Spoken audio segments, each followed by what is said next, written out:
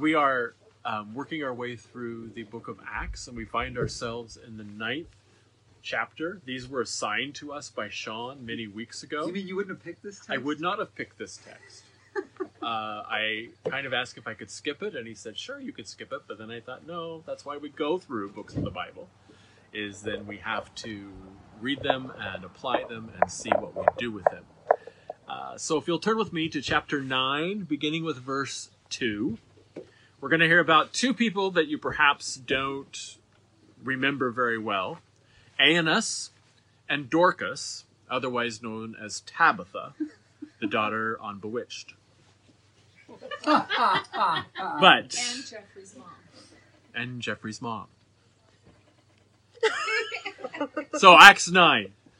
Now as Peter went here and there among them all, he came down also to the saints who lived at Lydda. There he found a man named Annas. He was bedridden for 8 years, who was paralyzed.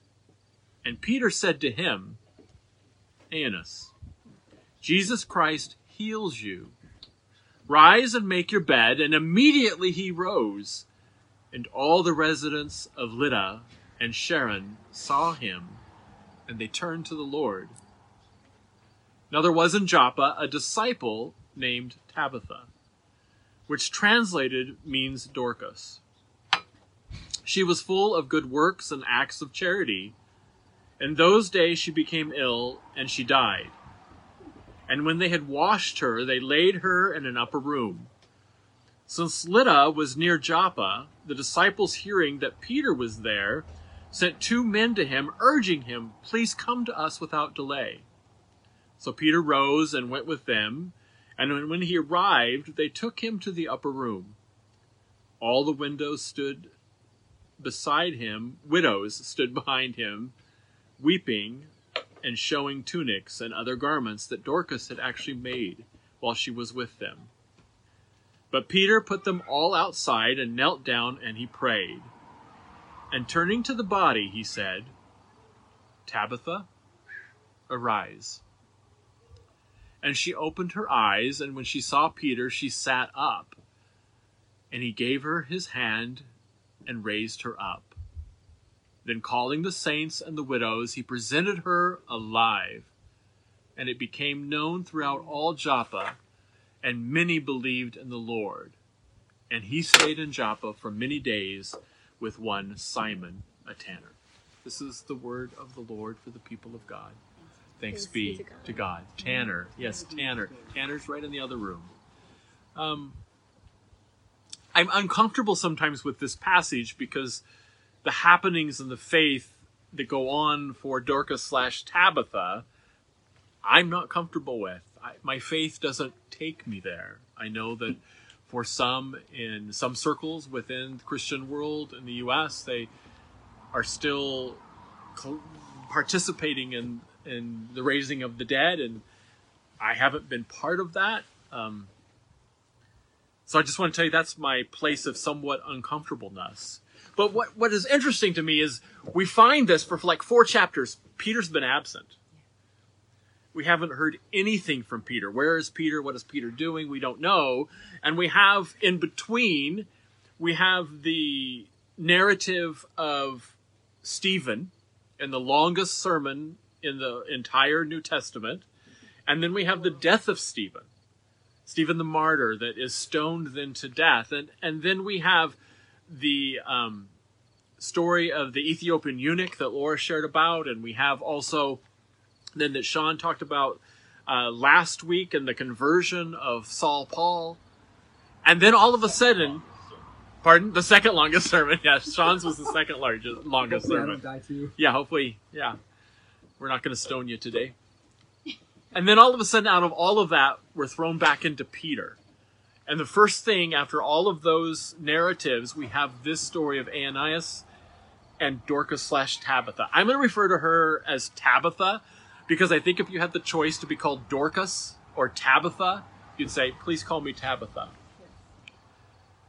What's interesting is we find first with Peter going into Lydda, he found a man that had been paralyzed for 8 years.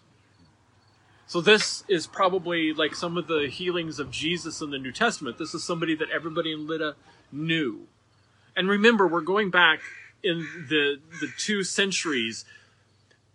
We still have problems today in places that aren't ADA acceptable, right? We have places that it's hard for people to manipulate and go into that have some kind of something that doesn't allow them to function like the majority of people. My daughter's blind, and there's still some places sometimes that she has to be extra careful because they're not set up real well for a person that doesn't have much vision. Another friend that we're familiar with that is going actually to college in Tennessee at Trevecca, she doesn't have much vision at all, and she brought up something that I hadn't thought of. There's plexiglass everywhere right now, right? Every place you go, there's plexiglass. Well, someone without much sight doesn't see the plexiglass. Because that's why we use it, is because it's clear, so you can see. And she says, you would not believe the number of times I'm smacking into plexiglass because I just don't see that it's there. So I'm just saying that to remember that in Lydda, at this time, there weren't a lot of ramps. There weren't wheelchairs. There weren't. So you think of sometimes now of people that are paralyzed and how they're dependent on others. Just think how much more it was at that time. Mm-hmm. We're not given any other information about this gentleman. We don't hear about him before, and we don't hear about him after. But the first time we see Peter again, we suddenly have this encounter that Peter meets him, sees that he's been paralyzed, and Peter says to him, Jesus Christ heals you. Rise up. And he rises up, he makes his bed, and all the residents of Lydda and Sharon saw him, and they turned to the Lord. They became believers in this Jesus Christ when they saw what was done. Now, here's some things that I think are interesting to me, and we'll go on then to Tabitha, and Tabitha's dead, and Peter then raises her from the dead. I just want you to think about this, that think of what just comes before this. Think of the stoning of Stephen. And Stephen just dies. Mm-hmm. And that's the end of Stephen on earth, not the end of his influence. And also we see that in Annas doesn't say anything. Aeneas doesn't say, hey, I'm so glad you're here. Peter's here. Maybe Peter can do something. There's no request. There's no plea. There's no story. There's nothing except for Peter looking and seeing someone who's been paralyzed for 8 years. And he just says, hey, get up. Jesus Christ has healed you. And so he gets up. He makes his bed, which is not the first thing I would do. My mother would be proud of me if that's what they said and Mark was healed and he made his bed immediately. But he gets up, and that's all we know, is that he is in fact healed. And for all those around, the neighbors that have known, he's been this known person that see him walking, they come to a belief to be a follower. Then we're met with Tabitha. Tabitha blinks her nose. No, that's a different Tabitha. We're met with Tabitha, and something perhaps we don't pick up on all the time. This is the only time in the entire New Testament that a woman is referred to as disciple. What? Yeah, this is it. Oh, dang. The female form, I think it's Marthamia, disciple, the female form of disciple. This is the first time and only time that word is used in context of a woman. So this is saying something about Tabitha. It doesn't mean that there were not other women disciples, but it's specifically pointing out in the story of Tabitha, she was a disciple. She was on that equal footing of the other disciples, of which who is one of them? Peter, right? So it says that basically her life precedes her, her giving, her charitable actions. She's living this life of charity. We don't know a lot about her. There's no mention of a husband anywhere, which, hey, so she's single in some way. It doesn't mention that she's a widow. She could be just a single woman disciple. Amen, right? Isn't that? Wow. Yeah. to wrap your mind around, we just kind of pass up. I was ready to pass up Tabitha. By the way, Tabitha just gave you a ton of Oh. But I was ready to let's skip over Tabitha because I'm so uncomfortable with that faith that can bring the faith of Jesus Christ to have the power to bring back to life for someone who is dead. But I also then skip over the fact she's mentioned as the first female disciple. She's the first one mentioned. She's the only one mentioned as a actual disciple. So she had become ill. She had died. They had prepared her body. They had taken it to an upper room. So we know that if it's her house, that Tabitha is a woman of means as well. To have a second floor, you got to have some money to have that second floor. It's also perhaps there's something about her being taken, and they specifically mention, Luke does, she's taken to the upper room. Where else in Acts do we hear of an upper room and the infilling of a Holy Spirit and the Holy Spirit doing something the Holy Spirit had not done?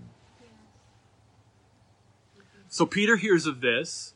He hears from all those around, and they show him the widows. It specifically mentions, now remember a few chapters ago, what was the big problem? Who's ministering to the widows, right? So we have to set this up. We have to pair off some people, and some people have to take over that ministry to administer God's grace to the widows. And this specifically mentions the widows that are gathered there as a testimony to what Tabitha has meant. And not only just this thing that is esoteric, that she was someone who gave and had charity, but they're actually bringing the clothes to say she, it doesn't say she paid to have someone make these. It says Tabitha made these clothes for us. So in that, we see that Peter hears of this.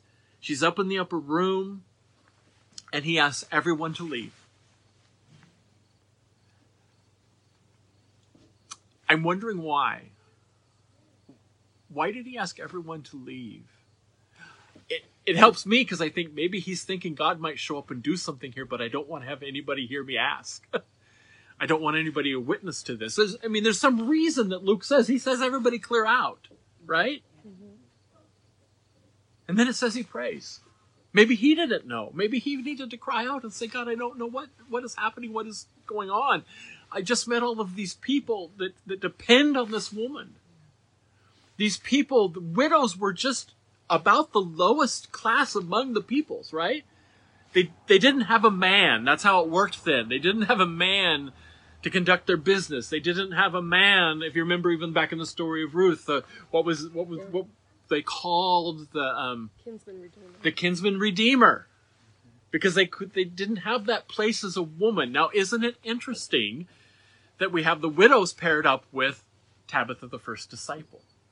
What's happening here in the gospel? What's happening in this story, this narrative of the beginnings of the church, where we're talking about widows, we've got to take care of the widows, and then we're talking about Tabitha, the first disciple. There's so much miracle in the story of Tabitha. There's so much of God's grace and God's care. And then he prays. Again, obviously this time Tabitha doesn't say anything or request anything because she's dead. She can't. And we don't even know. They went to get Peter. They don't know why we don't know why they're even getting him, right? They don't know what everybody's desire is. I don't know. It doesn't say, go get Peter. He probably can raise her from the dead. That didn't seem to be part of what they were even thinking about. But they get him. He's up there. They've shown him what he made. Peter puts them all outside, and he kneels down and prays. And then turning to the body, he said, Tabitha, arise. And she opened her eyes, and when she saw Peter, she sat up. And he gave her his hand and raised her up. Then calling the saints and the widows back in, he presented her alive, and it became known throughout all Joppa, and many believed in the Lord. And he stayed in Joppa for many days with Simon the tanner. So here's some things. I'm just going to be honest. My faith does not take me to a place that that I have ever prayed for someone who has died,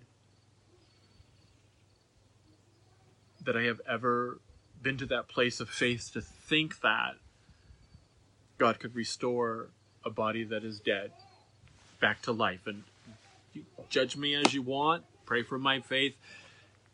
As was said, this is what I believe. Help my unbelief. I'm just being honest with you in that.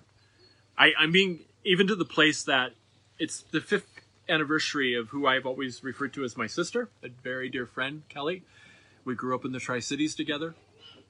She was at Pasco Nazarene. I was at Richland Nazarene. We met at a zone skate when I was 13 and she was 14, and her good friend Jolene, and it was a triple skate, and Jolene and Kelly came and got this 13-year-old boy and held my hand on each side, and we skated around the rink, and we became very, very fast friends from then on. We went to NNU together. She met her husband there. We all lived in Seattle together. During our teen years, when Kelly was 15, she got cancer. And it was a cancer, it was Hodgkin's disease, and at that time it did not have a good prognosis. And she went through cancer treatments, come to Seattle for a while, and she was healed of that cancer. She was able, I always say that she graduated 2 years before I did of high school, and she didn't go to NNU until I did. And I always said it was because she was waiting for me to go. So we were at NNU together, and then 6 years ago, she was diagnosed with sarcoma. And they said that her sarcoma had come from the radiation she had received for her Hodgkin's disease when she was 14. And in the way that God does stuff, her cancer care for that time was that they requested for her to go to Seattle Cancer Care, which my wife and I only live less than 2 miles from there. And we invited Kelly and Brian to come live with us during the times that they needed to be up for treatment, and for a year and a half. Sometimes they would come at a week at a time or just a weekend, but they came. We were friends. I was very glad that we lived so close, and we walked through that together. Kelly's birthday was the day after mine, but a year later. And so we had celebrated our birthdays once we found that out. From the time we were teens. And in fact, we went out on my 18th birthday. I still have a little doily thing that they used to put under drinks. And we went to Clicker, Dagger, Biggerstaff, and Pets in Kennewack. That's a great thing to say. And we got some foo-foo drinks, but only 2 of us got them. And we, of course, were 18. We got virgins. And when the bill came, it said 2 virgins. And it was Kelly was there, and our friend Jolene was there, and myself. And Kelly looked at the bill, and she looked at us. She said, "Someone's got some splaining to do."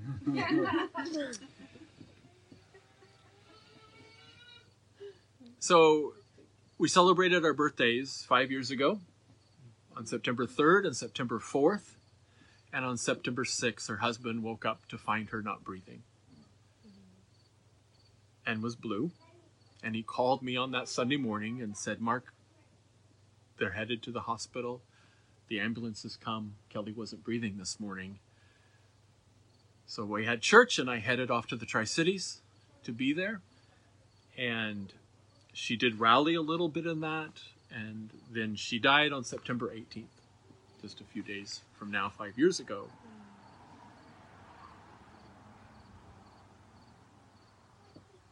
In our talking through that time period, Kelly's prayer was that she wouldn't be afraid. And it was so beautiful during that 12 days that she was in the hospital and the times that she was coherent, that she came to that place of peace and looked at me and said, "I'm not afraid. I'm not afraid."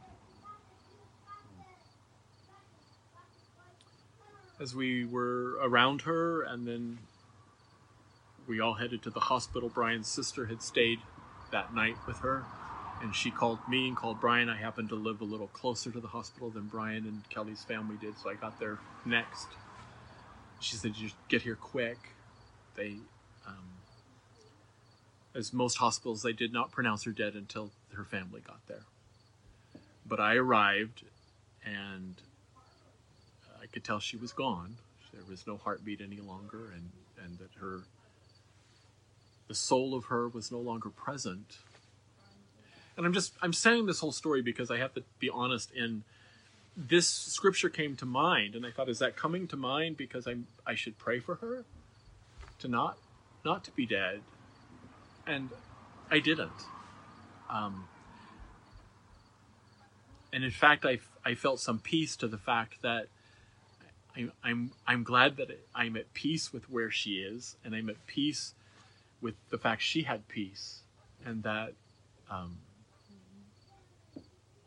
And I just say that to say, I don't know where you're at. I have other friends that had a dear friend die, and they spent 5 hours in the hospital, all gathered around praying for her to come back to life. And I'm not making fun of that faith. I'm honoring it, that they had that faith. But this is where I'll go. I don't think for my everyday life it's talking to me about, gee, I really need to have that faith where I can pray for people to be risen from the dead. But I think for me what it is saying is, here are two things mentioned in this narrative. Annas, who'd been paralyzed for 8 years, and Tabitha, who's dead. Both seem kind of impossible circumstances. That there's an interjection of the resurrected one into them, and the impossible becomes possible. So rather than for me to jump to the place of I'm really trying to get to where I could really have faith for someone to come back to life, I actually need to start with, I really have faith for tomorrow. I really have faith as we sit in a place that we can hardly even see the water because of the heavy smoke. Because then I think of those that have lost their homes with the fire and have lost people. The toddler in Okanagan that died in the fire, and the young boy in Oregon that died trying to help his grandmother. Because fires move so quickly. I think of daily the unrest that we not only see, but we may have participated and may have felt from people of color. The brokenness that we are seeing. I think of wherever you may stand politically, but within the political divisions, there's such anger, and there's such lack of empathy for fellow man.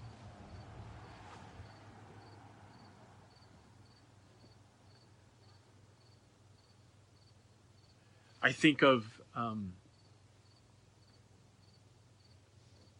week from Tuesday, we'll be taking Laura, our daughter that I talked about earlier. She's 16 now. She also has a seizure disorder. And we're taking her to Children's for a 3-day EEG because we're pursuing if there's a possibility for her to have brain surgery that would alleviate her seizures. And they have been breaking through her medication in this last 6 months. She had a seizure last night. And those are hard for us as parents, and we're prayerfully hopeful. We're thankful for medications. We're thankful she functions in all the great ways that she does, but we're hopeful that perhaps there could be an answer that would alleviate the seizures.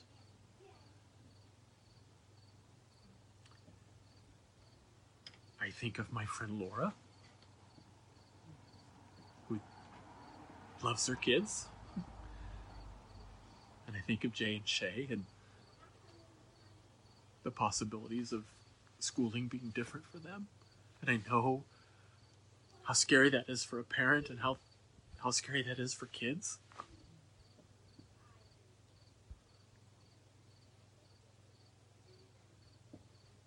So rather than going to the place of going, oh, Mark, you've got to get to the place that you would have faith, that you think that you could bring the presence of Christ and pray and Christ would show up and dead people would get up off the table. That would be fantastic.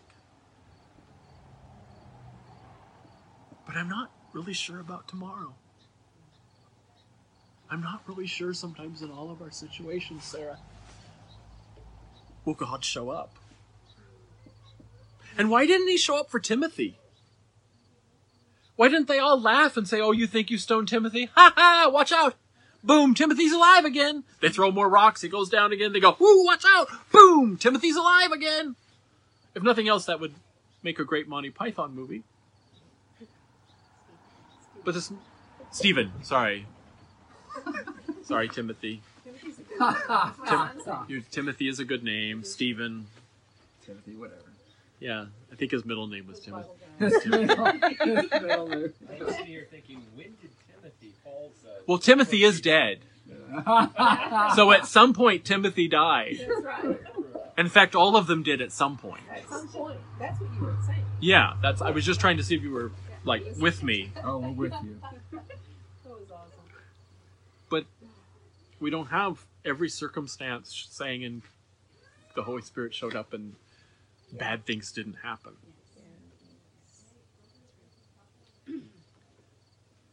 Sometimes in my life, the Holy Spirit and Jesus has intervened.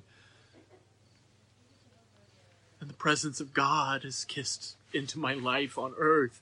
And it's been ever different and changed. And there's times when I've watched a friend suffer from cancer and die at 53.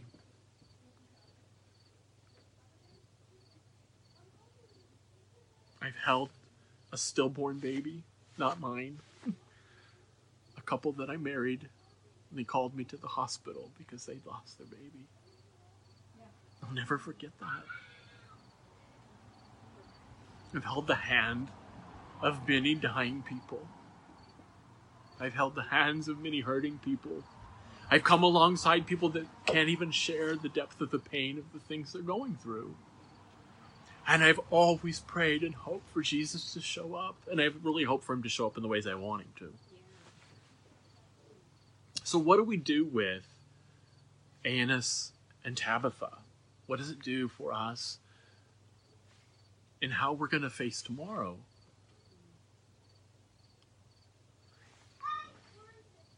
Is the presence of Christ enough in our lives to get us through? Now, in this narrative, what's good is you'll notice neither of these people that the Holy Spirit intervened said anything, right? None of these people were the ones making a request. Again, Tabitha's dead, and Annas, we don't know. But we have in Romans that it says, even in our deepest sympathies, in Romans 6, I believe it is, that he enters in through groanings that we cannot even understand. Yeah. And in fact, I love the fact that Peter, when he prays, and then Tabitha wakes up when she sees Peter and realizes she's alive, it says, then Peter gave her his hand and helped her rise. So the Holy Spirit did something, but then also Peter did something. So there are times that we don't even have the faith to think tomorrow's going to be okay. And that's why we have community. That's why we have a community of faith. That's why we have people that pray for us every day. That's why we have people that love us and point us and share also their life. They share, I made it with God's help. You're going to make it too with God's help. But we're not always going to get off the deathbed.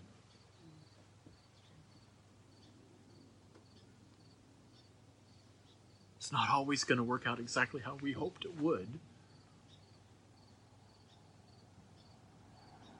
But do we have enough faith to face tomorrow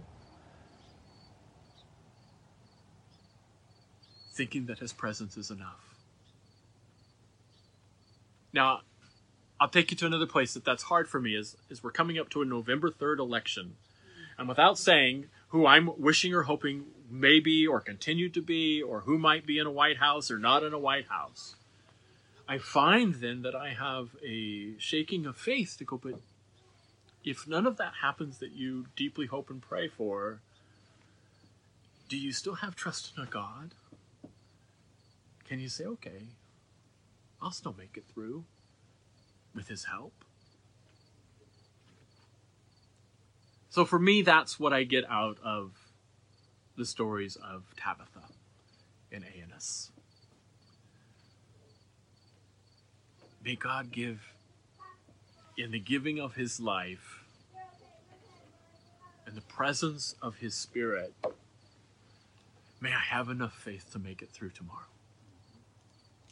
That's my prayer for you as well.